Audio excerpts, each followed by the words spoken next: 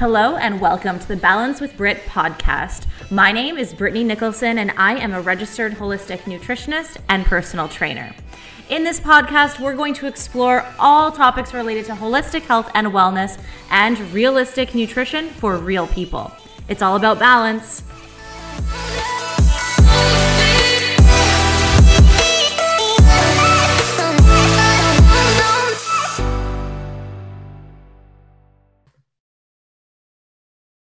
Hello and welcome to another episode of the Balance with Brit podcast. My name is Brittany Nicholson and I am a registered holistic nutritionist. Today, I am chatting with Shannon. She is a gut health nutritionist that helps women overcome IBS so they can enjoy their favorite foods and feel great in their bodies again. Welcome to the podcast, Shannon. Hello. Thank you so much for having me. Absolutely. I am actually so excited to have another gut health, digestion nutritionist on here because today's episode I think is going to be so fun. We're talking about busting some common myths surrounding gut health and digestion. So Shannon, some of these myths that we were chatting about before we started recording, we'll dive into them, but how common is it for you to start working with someone who, is believing in some of these myths? It's quite common, and you can't really avoid it and such, especially with social media and having Dr. Google there at our fingertips. And then even speaking with other people, having these myths around is sort of you can't really avoid it. You're going to come across it. And I'd say every single person that I've spoken to, like a client, when I speak with them, a sentence will start with, I've heard. I've heard that I should take probiotics. I've heard that I need to have everything fermented. I've heard that I need to follow low FODMAP. There's always some sort of myths that it sort of comes off as set in stone, concrete information, undisputable fact, when that's really not the case. And I think we sort of see that when we finally understand that every single person is different, especially with things like digestive health. There's so many playing factors and components, and IBS as well. There's so many different things involved with it that you and me can both be struggling with IBS, but our treatment plans and our protocols are going to be completely different just because our bodies are completely different, right? So there are these myths that go around that we should be busting, but I also don't blame them for going around just with how much information we have at our fingertips now. Absolutely. That's a really good point to make when it comes to self-diagnosis and looking at Dr. Google. There's always these things that do this, don't do that, make sure you do that. And it's overwhelming for most people because there's really there's no black and white when it comes to gut health and digestion. It's not like this is right and this is wrong. What's right for one person might be completely wrong for another. Yes, 100%. And I totally agree that it is overwhelming. And I can almost speak to it when someone goes to a health food store, a natural food store, you go in and it's just aisles and aisles and walls of supplements and all these healthy foods and whatever. And for us, we're nerding out, right? We love that stuff. But for somebody that doesn't necessarily have that background, it is completely overwhelming. So you go and you just pick up the first item that you see and it says great for, your gut or whatever it might say on the bottle or something. And you just pick it up and go with it and just assume that this is going to be the solution. Right. So it is definitely overwhelming with how much information there is out there. And with all that information comes myths. So it's what it is. Yeah, absolutely. Well, let's dive into it. We've got a long list of myths we want to bust today. So let's start with number one, being that bloating is something that is common and it's not really something that we have to worry about. Yes. So I see this everywhere. I don't want to say it's glorified. That's probably the wrong word, but it's being shown as very common, especially on TikTok and Instagram and things like that. People will show their bloat, their stomach, bloated and just be this is me at the end of the day, haha, and laugh it off. But the thing is that this isn't necessarily normal. You shouldn't be experiencing this every day at 7 p.m., like clockwork, right? That just means that there's something more going on and something that deserves to be looked into. So I guess the myth here is that bloating is not normal. It's common, but that doesn't, just because it's common doesn't mean that it's normal. Absolutely. I think that is a really important distinction to make because, yeah, just because it's something that many people deal with, being that it's common, it doesn't mean that it's normal. And what might bloating be rooted in for people if they're experiencing that? Well, commonly what I see, at least with my clients and people that come and speak with me, is that there seems to be like an overgrowth of bacteria in the small intestine. So speaking to SIBO, SIBO, just for anybody listening, that is very common. Like with IBS specifically, 78, I was reading the stat that 78% of people with IBS actually have SIBO, which is a huge number. Yeah.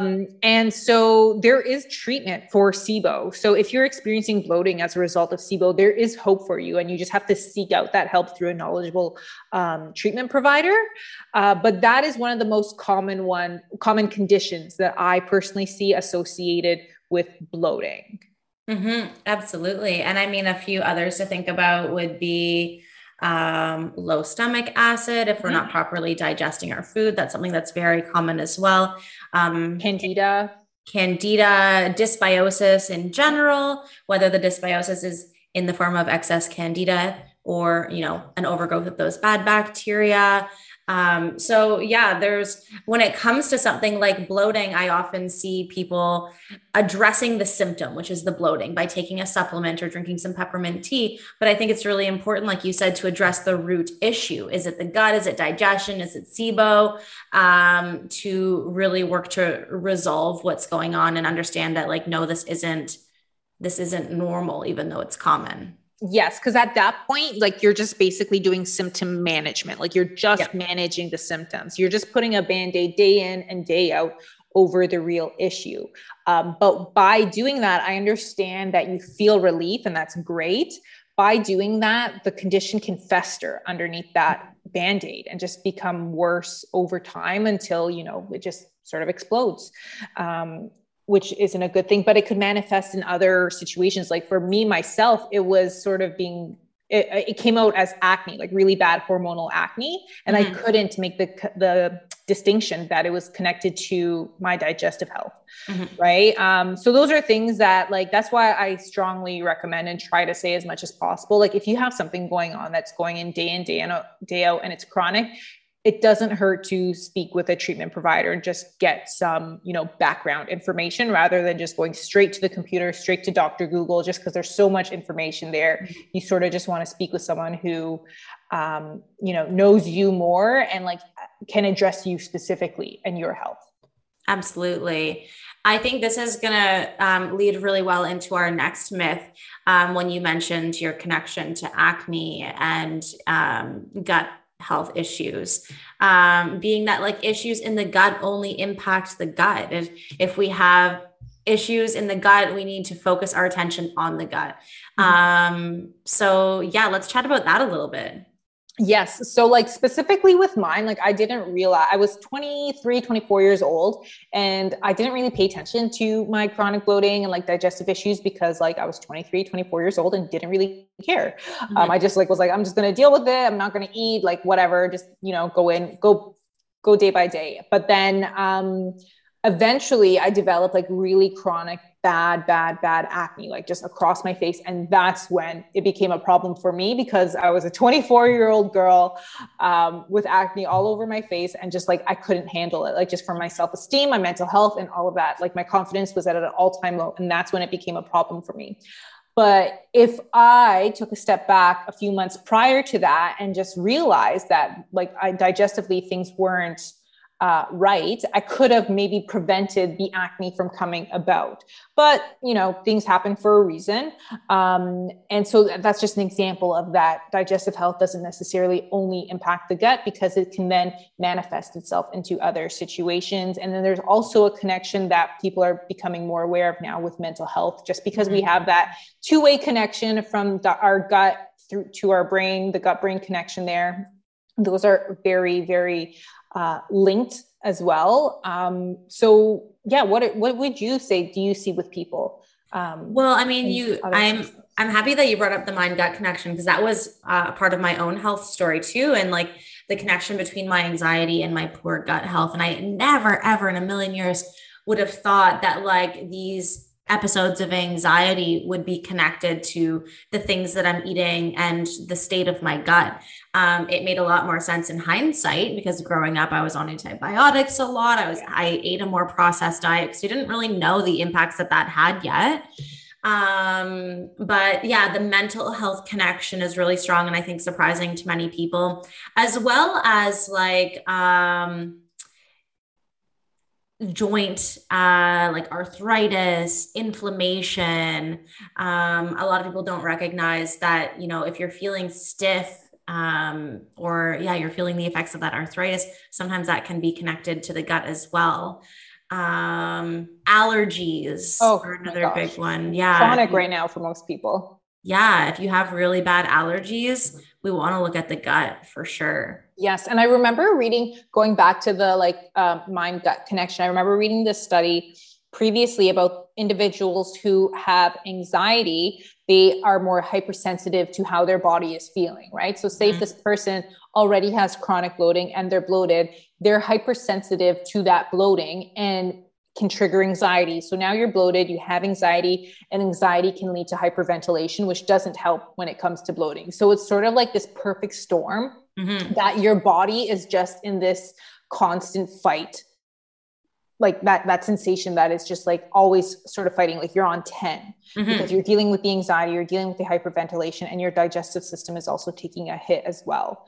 And it was just, it was an interesting read for sure. And then also one that was very interesting for that connection was through the vagus nerve that we know goes down from our brain through to our gut. And it was talking about how individuals who sustain a concussion can later down the road, like maybe 3 to 6 months-ish later, can develop digestive issues because if the vagus nerve is hit through that concussion, through that impact, it can impact your digestive system, so your gut. So that was really interesting as well, just because we see a lot of more studies and such coming about with respect to traumatic brain injuries and concussion in athletes and all of that nowadays as well. So I thought that was interesting. So I thought I'd just mention that.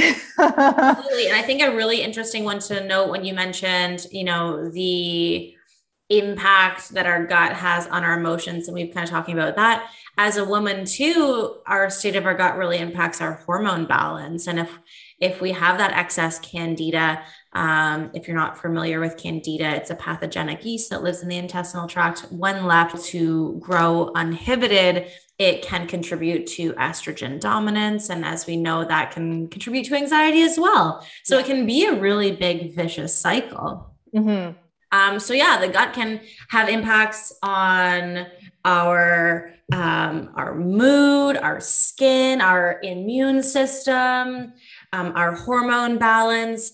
And like you mentioned, the opposite, concussions and injuries to the brain and the vagus nerve can also impact digestion. So it's a really interesting way to highlight that two-way street. Yes, definitely. And I think this speaks to the fact as to how it's so important to not just go online and such and just pick up that like first solution that you see that you're told, you know, because everybody, as we've just mentioned, so many different things can impact the gut, or the gut can impact so many other things. That's why it's so important to speak with somebody, just because there's so many different things. And you could actually be taking yourself down the wrong route if you just pick up anything without really just discussing or going further with a treatment provider. Absolutely. Like we talked about bloating, it could be rooted in so many different things. So many different things. It could be something as simple as like, you're not chewing thoroughly enough, to something as like, you know, intense as you have a bacterial overgrowth in your small intestine. Exactly. So yeah, I mean, I think this takes us into our next myth, which kind of speaks to that. I find a lot of people think in those all or nothing or black and white mentalities. And this one is everyone with gut issues should take a probiotic.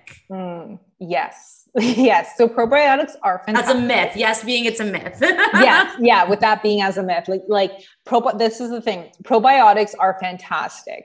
You have to just check on the quality of the probiotic that you're taking, like the brand that you're taking, which would also be linked to the quality that you're taking.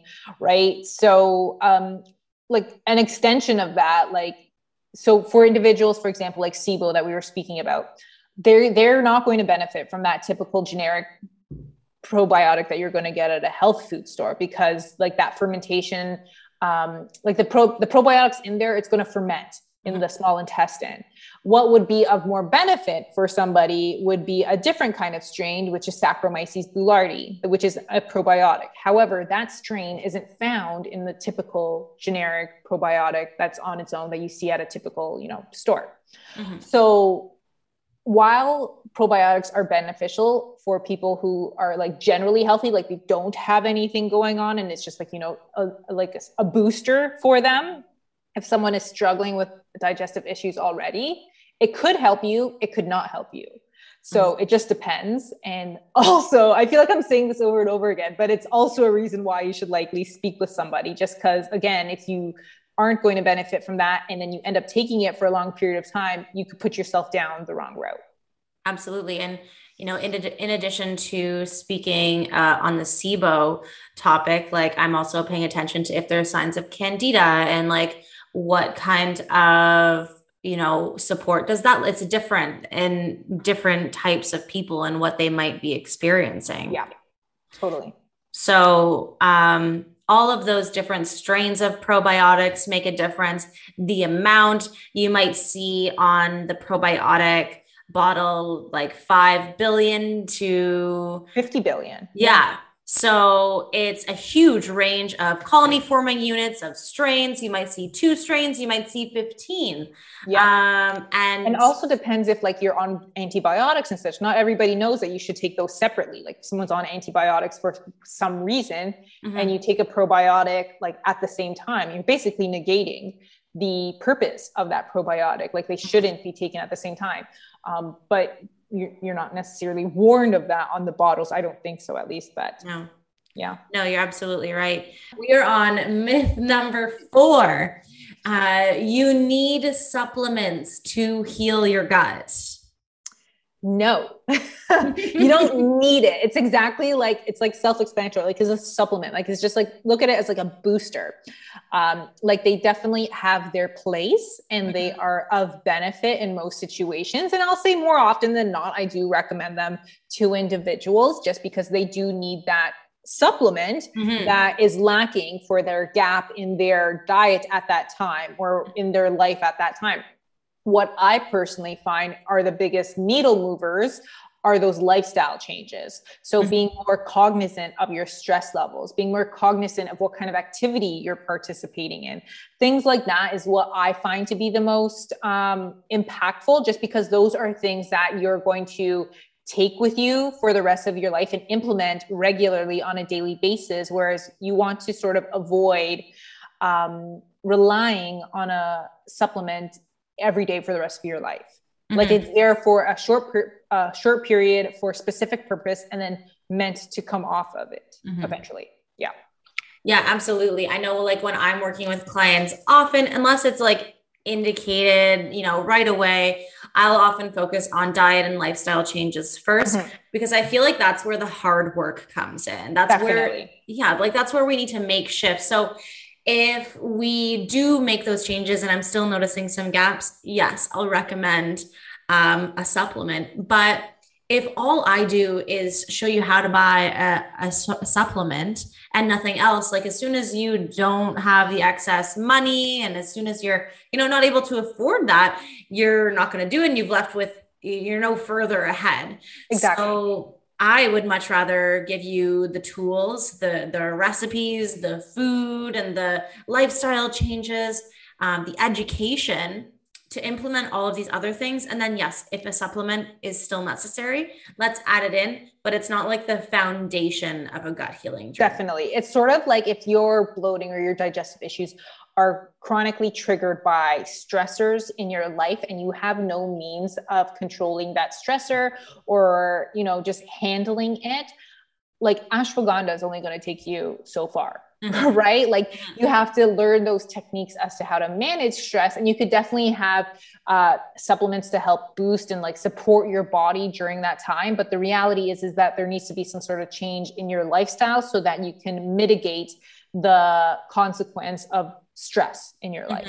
Right. So sometimes I feel like, I do feel like we just live in such a fast-paced society too. Everything is so quick. We want instant results, instant Definitely. gratification. And a lot of people think supplements will help get them there faster, Mhm. but it's not a replacement for a good diet and good lifestyle Yeah. shifts. And I actually, that really is a perfect transition. I didn't even plan that into our next myth, in that gut healing can be a quick process. Definitely not. And I think we sort of like showed that at the beginning when we were chatting about how many different ways that your gut and your health and such can be impacted by like, or how it can be shown in like your in acne and hormones and your joints, etc. Mm-hmm. It's definitely not going to be a quick process. And like the way I like to explain it is think about how long you've been struggling with these symptoms for, or that you've been struggling, period. Yeah. Right. You can't really expect those struggles to go away overnight because you're taking a probiotic now. Right. Yeah. Like it's going to, and it might take even trial and error. Like you might try something and it's not the solution, and that's okay. Like it's okay to do that, right? At least that's some, look at it as like, that's something to cross off your list. That didn't work. Let's go on to plan B now. Right. So it's definitely not going to be a quick process. Like think about how long you've been struggling for. And it shouldn't be an overnight process. Like because if it's an overnight, like, sensation, that I think that just means it's like a Band-Aid. Yeah. Right. So there's work to be done, but in a good way. Yeah, absolutely. And like, I like what you said about, I say this to clients all the time too, like you didn't get to where you are right now overnight. Yeah. It's not going to heal overnight. And sometimes it can be so discouraging when you're not seeing those results. Yeah. But I remind people, like, stay the course, stay consistent. It's more important to focus on consistency than perfection.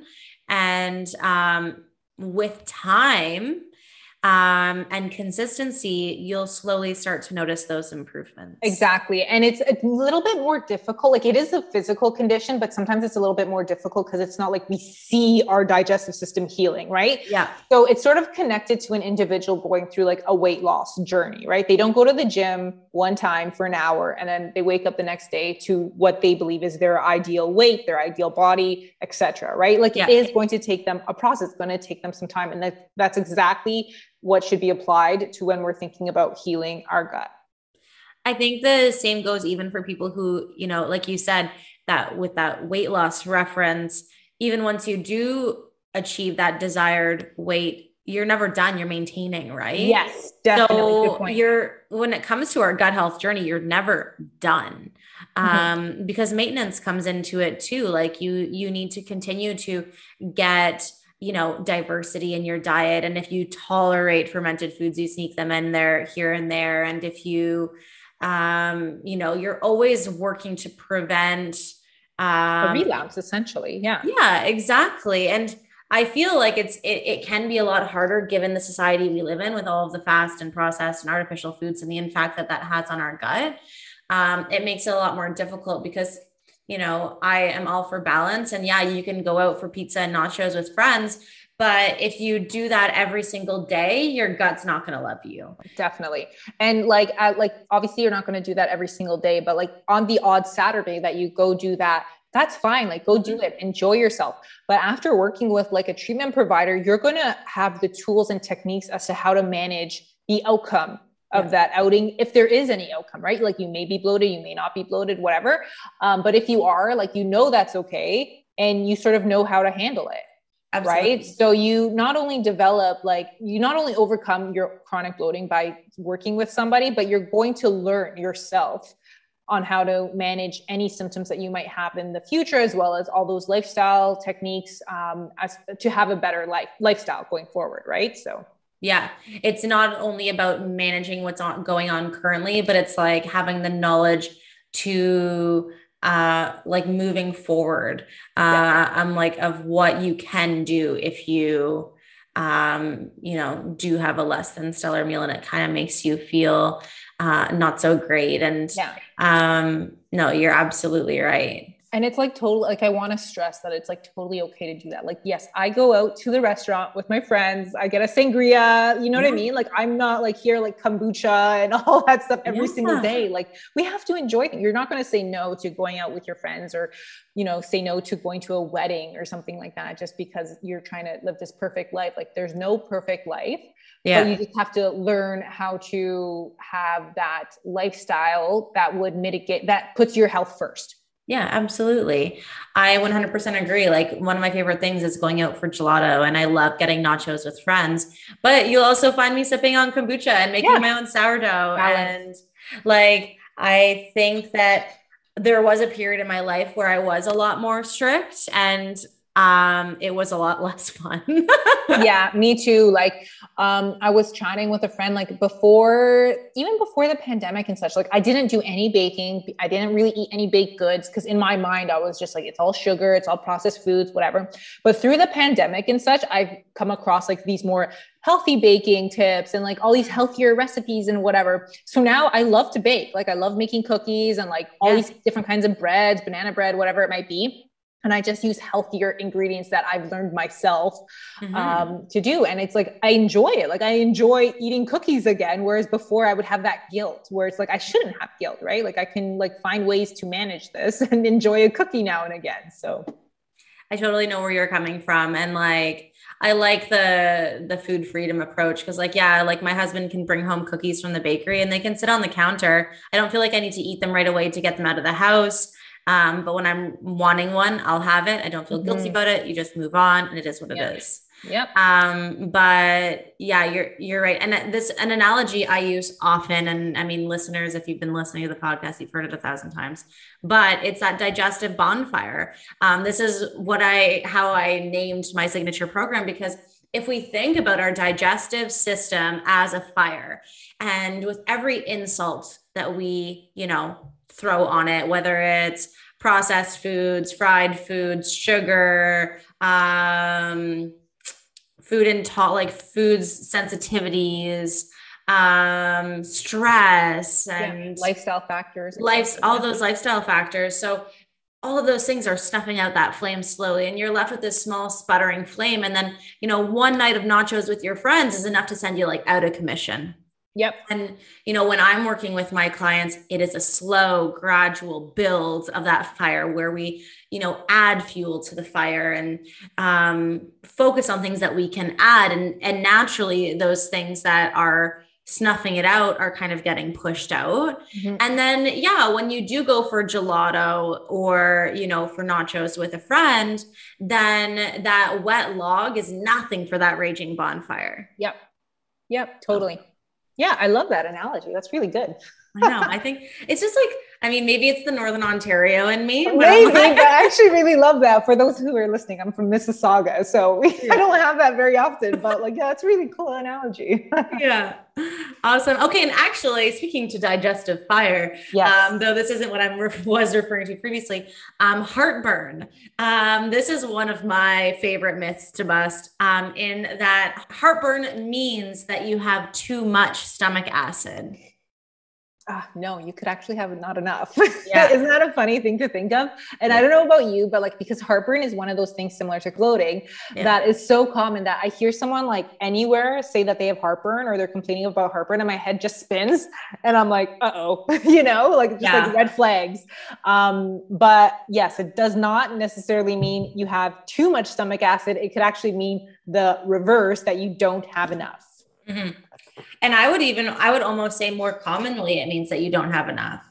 Oh yeah, I think so too. And there's like an easy at-home test that people can do, like with the baking soda and the water, you would have to test first thing in the morning. And I'm pretty sure it's a half a teaspoon in like 8 ounces of water. And you just drink that back first thing in the morning. And then you time how quickly or how soon you have like a big burp. Mm-hmm. And you should have one between 2 and 5 minutes. If it's on the lower end, then that means you might have lower levels of stomach acid. And if it's in the middle or closer to 2, it's like, medium to high amount. But if you don't have a burp at all, which many people don't, you don't have enough stomach acid. So just a quick test if anybody wants to test their stomach acid levels at home. That's very cool. It's always very interesting when it comes to that heartburn piece, because if you go to your doctor, they'll put you on a proton pump inhibitor, something to decrease the acid levels. And yeah, that might make you feel a little bit better because of the symptoms are improving, but it might be actually making the root cause worse. And would you like to explain like kind of why low stomach acid might contribute to heartburn? Yeah. So I know with heartburn, like, and this is where people, they may not even realize it. So like in our esophagus, like going into our stomach, we have that valve. What's it? It's escaping me now. The esophageal valve. And so if that isn't working well, because there isn't enough stomach acid to actually, like turn it on per se, then it's not, that valve isn't working. So if that valve isn't working and keeping the stomach acid down into our stomachs, then that stomach acid is rising up and coming into our esophagus, so our throat. And that's when we sort of feel it in our chest, and it feels like all that heartburn and such. So that's how I remember it, or at least learned it, as how low stomach acid levels can contribute to heartburn. I'm not sure if you have, I know other people have other or know other ways as to how it contributes. I'm not sure if you have that. I feel like there are a few different ways. Like another one too is like if you have a low stomach acid situation, then your stomach isn't as sterile as of an environment, and you might get some bacterial overgrowth in your stomach. Those bacteria can really feed off of the foods that are in your stomach and produce these volatile gases as a byproduct of that fermentation process. And what you're actually feeling is those volatile gases coming back up. Yeah. So by reducing the acid even more, you're kind of allowing those bacteria to thrive even more too. Yeah. Definitely. And I think, you know what it is? I think a lot of it is that term, that word acid, it has like a bad connotation to it. Like I think people think acid and they just think automatically bad, need to remove it, when that's not necessarily the case, especially in this case here. Whereas like you should have like a healthy amount of stomach acid in your stomach. Like there's a purpose for it. It's why it's there. It's always there. It's just, you have to keep an eye out for it.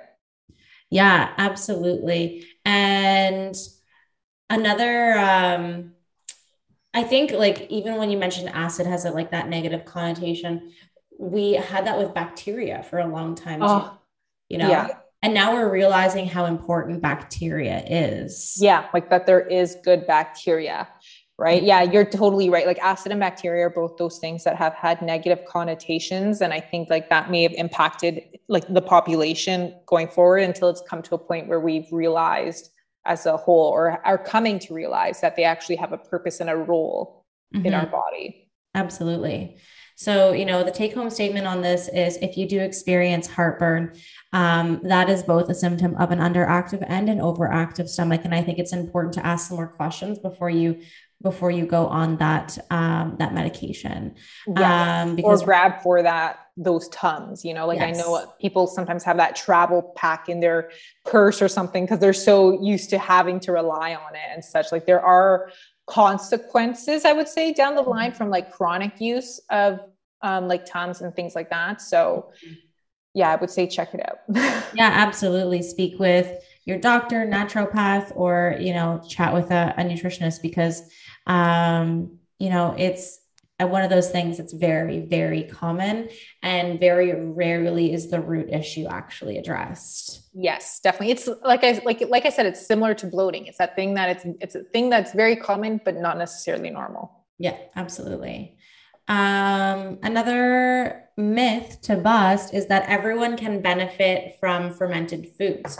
I would like to start by saying I do love fermented foods. Yes, I know. Yes, me too. Like even my protein and such, like the protein that I absolutely love is fermented as well. And it's funny. Sometimes I pick it up. I'm like, I love you, but I'm like, I know you're not good for absolutely everybody. Yeah, absolutely. Yeah. Yeah. It's like, I also love fermented foods. But it's similar to probiotics. It's not meant for everybody, especially if you're going through digestive struggles. It's like almost exactly similar to probiotics, like with respect to SIBO. Like someone struggling with SIBO is not going to benefit whatsoever from fermented foods. If anything, it's just your symptoms are just going to be glorified. So, and SIBO, like you'll have that nausea, constipation, potentially bloating, diarrhea, etc. And you might, go to Dr. Google, see fermented foods are great for your gut, and then go and pick up a bunch of fermented foods and products. And then, you're not feeling the best later on, which is no fault of your own, of course, right? But it's just that myth that it's not for absolutely every single person.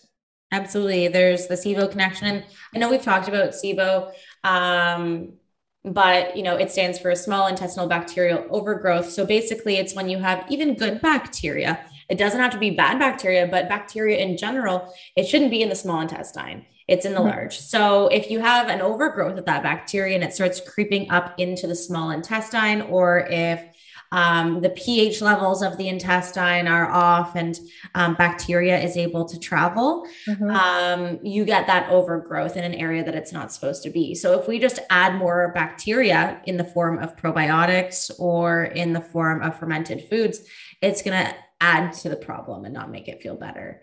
Yeah. And then that's when you have all those like not pretty symptoms, because you're just feeding the bacteria, really. Like it's just waiting to be fed there, and you're giving it the fermented foods, and then you're left, struggling at the end of your day, unfortunately.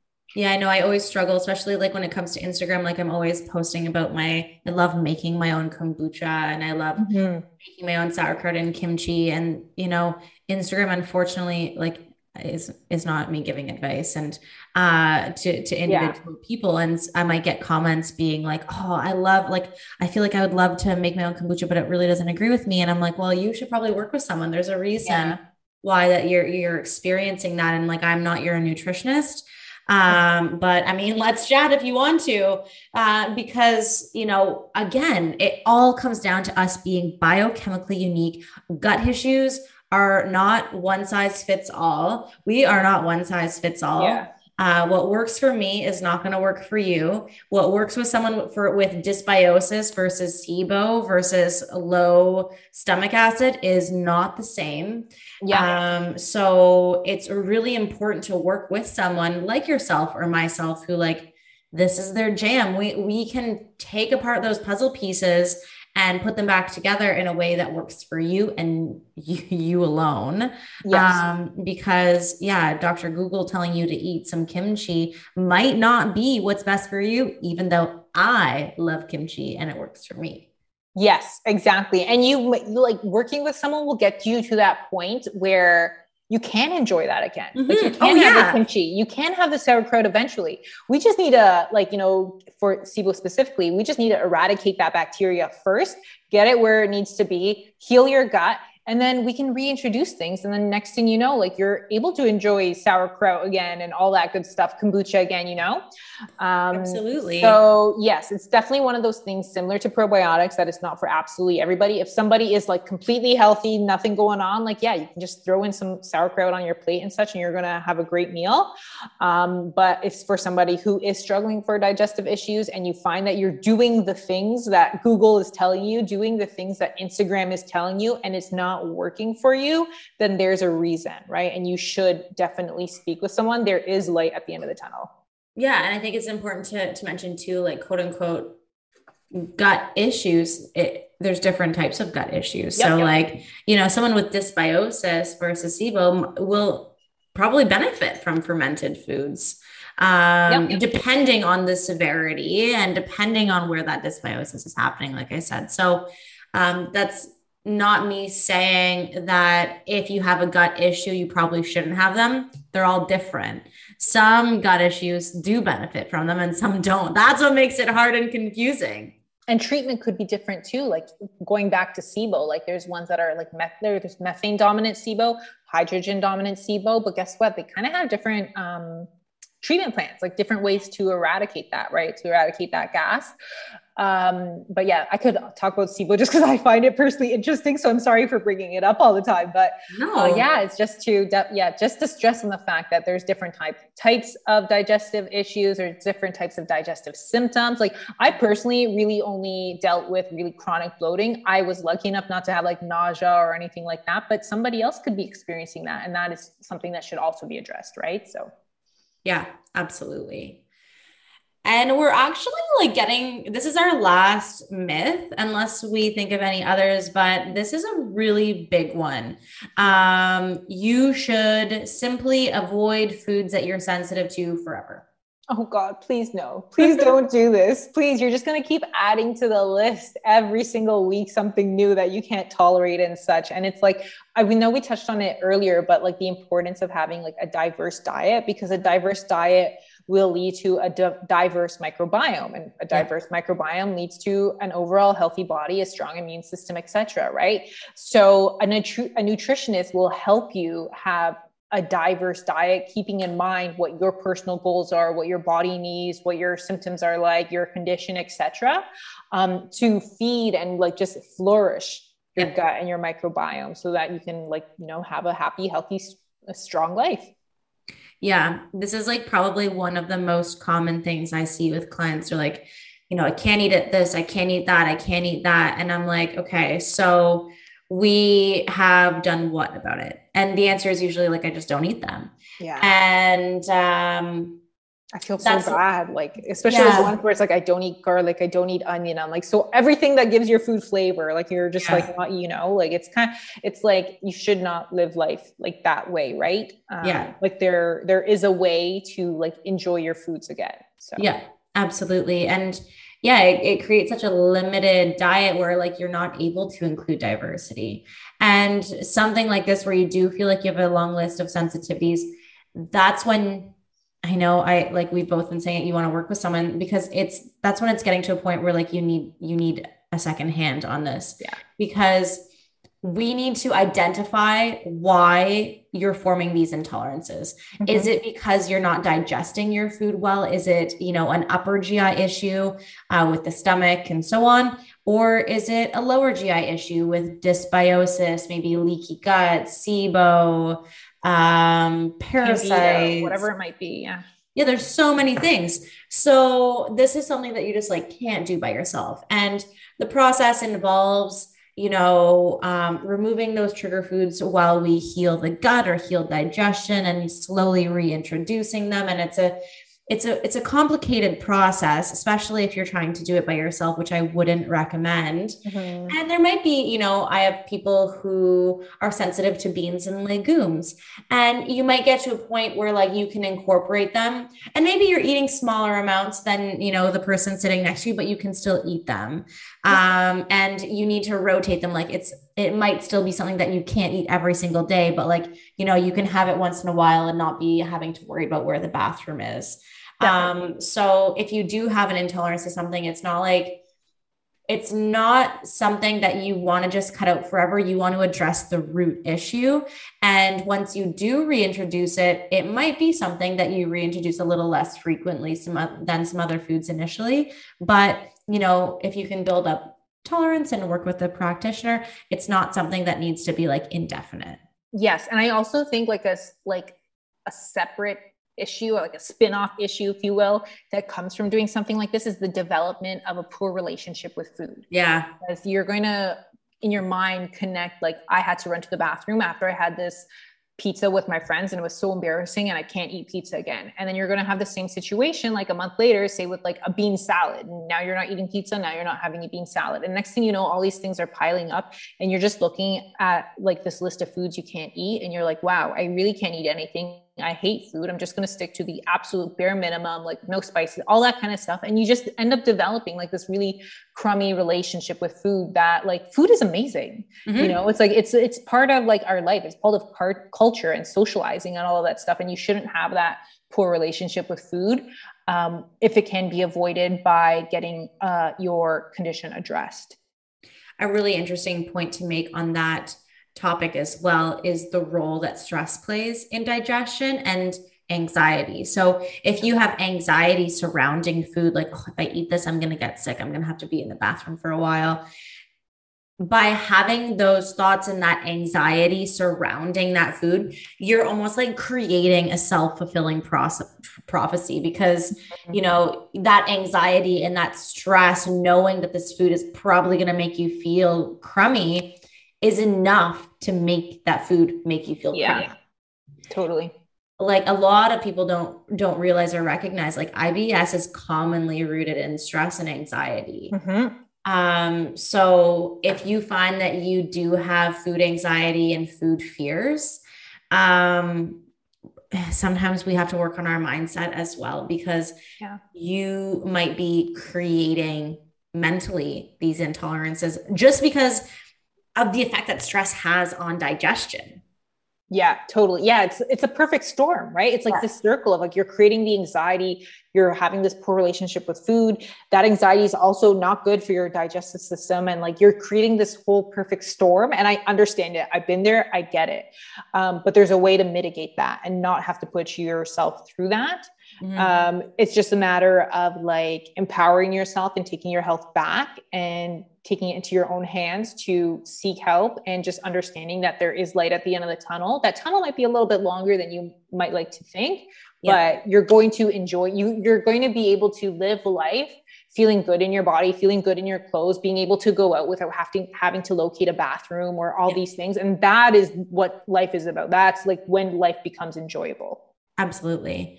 And I think a spin off to this question, and you kind of talked about it right at the very beginning, is low FODMAP diet. A Mm, lot of people just go on this low FODMAP diet forever. forever, Yeah. and that's not what it's for. No. So let's talk about that a little bit. Yeah, I was actually speaking about it with a client the other day that it's actually just it's an elimination diet that's meant to be done temporarily and should be done under the supervision of a treatment practitioner, rather than just for someone to do on their own, or for someone to just Google a list of like high FODMAP foods and then this be their ironclad list of foods that they should never eat. Right. So it should be like about like even just like 12 weeks in length ish. Like you sort of identify the foods, like you remove them, you heal the gut, and you slowly go down this like reintroduction phase, and like one food at a time. And that's why that reintroduction phase is typically longer, because it should be one food at a time. And also measuring how much of each food, right? So it sounds a bit daunting, but the thing in my mind, what's more daunting is having this list of foods that you can't eat for the rest of your life. Mm-hmm. Whereas following the low FODMAP diet appropriately and how it's meant to be followed can like help you manage your symptoms or help you overcome your condition. Yep. I when it comes to my own health and wellness journey, it's kind of interesting because digestion is a huge component, and I there's a lot of digestive issues in my family. And I think about like my grandma who is like 91 and eats just like the blandest foods because she's always afraid something's going to upset her stomach.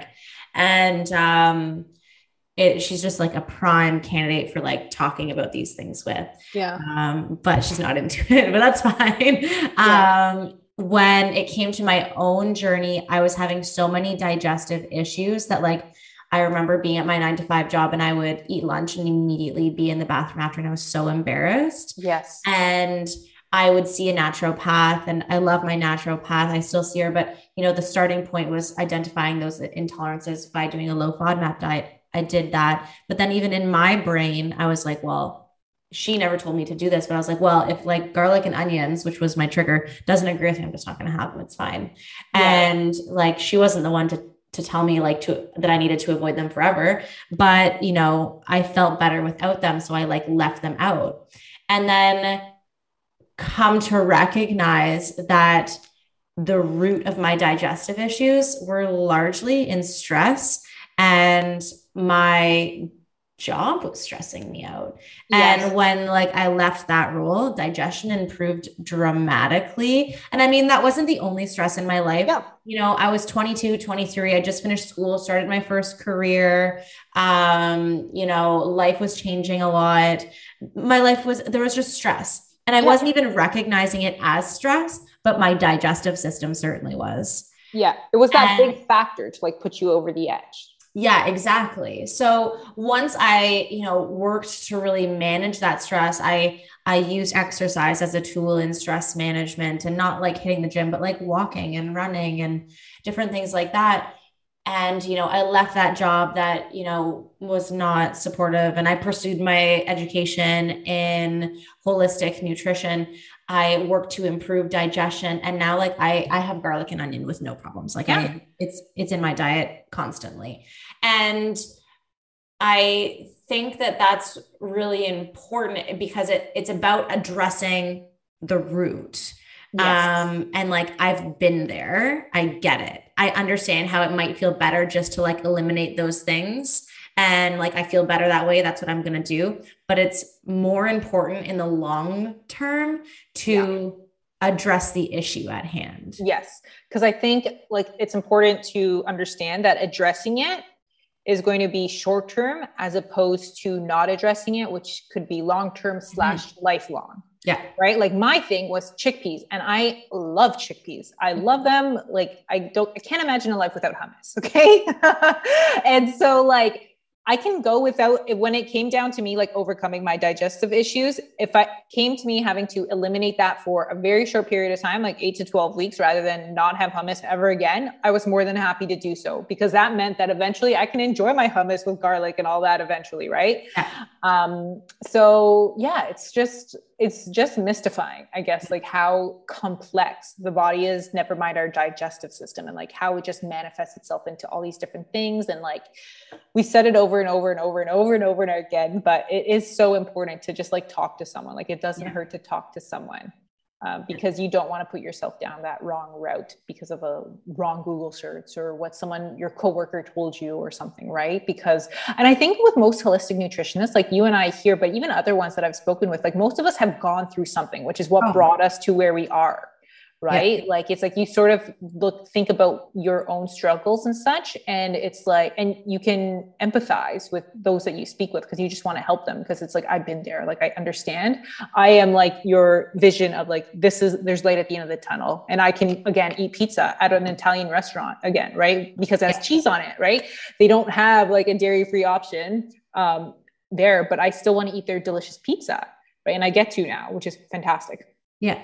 It's all about building that digestive bonfire, right? So like we talked about, building it up is going to mean we got to take some wet logs off first. That might mean that you need to eliminate the chickpeas and take off those things that are contributing to your wet logs and start fueling it, right? Add some gut nourishing elements, work on repairing that leaky gut, take a look at that bacterial balance. Would you benefit from fermented foods, or are you someone that first needs to focus on antimicrobials and getting that bacterial balance correct, and slowly build up that fire? And then try out those chickpeas. If it's still a trigger, take it out for a bit longer and continue building. And, make sure when you do introduce them, it's like nice and slow. And like, I think at the end of the day, talk to someone. I wouldn't recommend going through this by yourself, because like, you and daunting. It's a lot. There's so many possibilities, and there's so many pathways that this could lead you down. And having to work with someone who not only has likely been through this themselves, but have led multiple people through this journey, is a way to not only simplify things, but to also like have a cheerleader in your corner. And, I always say like, we're all experts in our own thing. Nutrition, gut health is our thing. But like, if I wanted advice on, like, what I'm trying to say is, you can't be good at everything. Yeah. You are an expert in what you do, and it's hard to know all the nutrition things as well. Yes. No, I totally understand what you're getting. Like nutrition and health, like that's my jam. I love it. Like, for example, my boyfriend, he is really good, like with handiwork, like, he's like doing the driveway, like on his own, like with interlock. I could never in a million years do that myself. Like when I just think like laying down bricks and whatever, but there's so much more that went behind him having to do that. Right. I could never, that's not my thing. He's an expert in that. And he does it. Yeah. I'm an expert. I don't want to say I'm an expert, but I am. No, I understand. Like that's my thing. And so like nutrition and all that is my thing. So yeah, I'm an expert in that. So we all have our own things. And it's not up to you. Like I wouldn't like say my boyfriend, like I wouldn't expect him to like take his health and stuff and do it all on his own. Like I would encourage him to speak with somebody, right? Yeah. I would encourage anybody to speak with someone if that's not your thing. Mm-hmm. Absolutely. It's like if you're a mechanic, you're great at cars. Yeah. it's really hard for you to address your gut issues because carbs Yes. are your thing, Yes. right? Yeah. So yeah, all of that to say, we've busted a lot of myths, and I love it. some of them are hard to hear because you're like, oh man, I thought that's what I was supposed to do. And it creates more questions and, more topics of conversation that you can reach out to myself or Shannon, and, you know, chat with someone who knows what they're Yeah. that's an expert in Yeah. this thing, right? So, if listeners want to get in contact with you, where's a good place to get in touch? So you can find me on Instagram at Be Well with Shan, or that will also lead you to my website, or you could just go straight to www.bewellwithshan.com.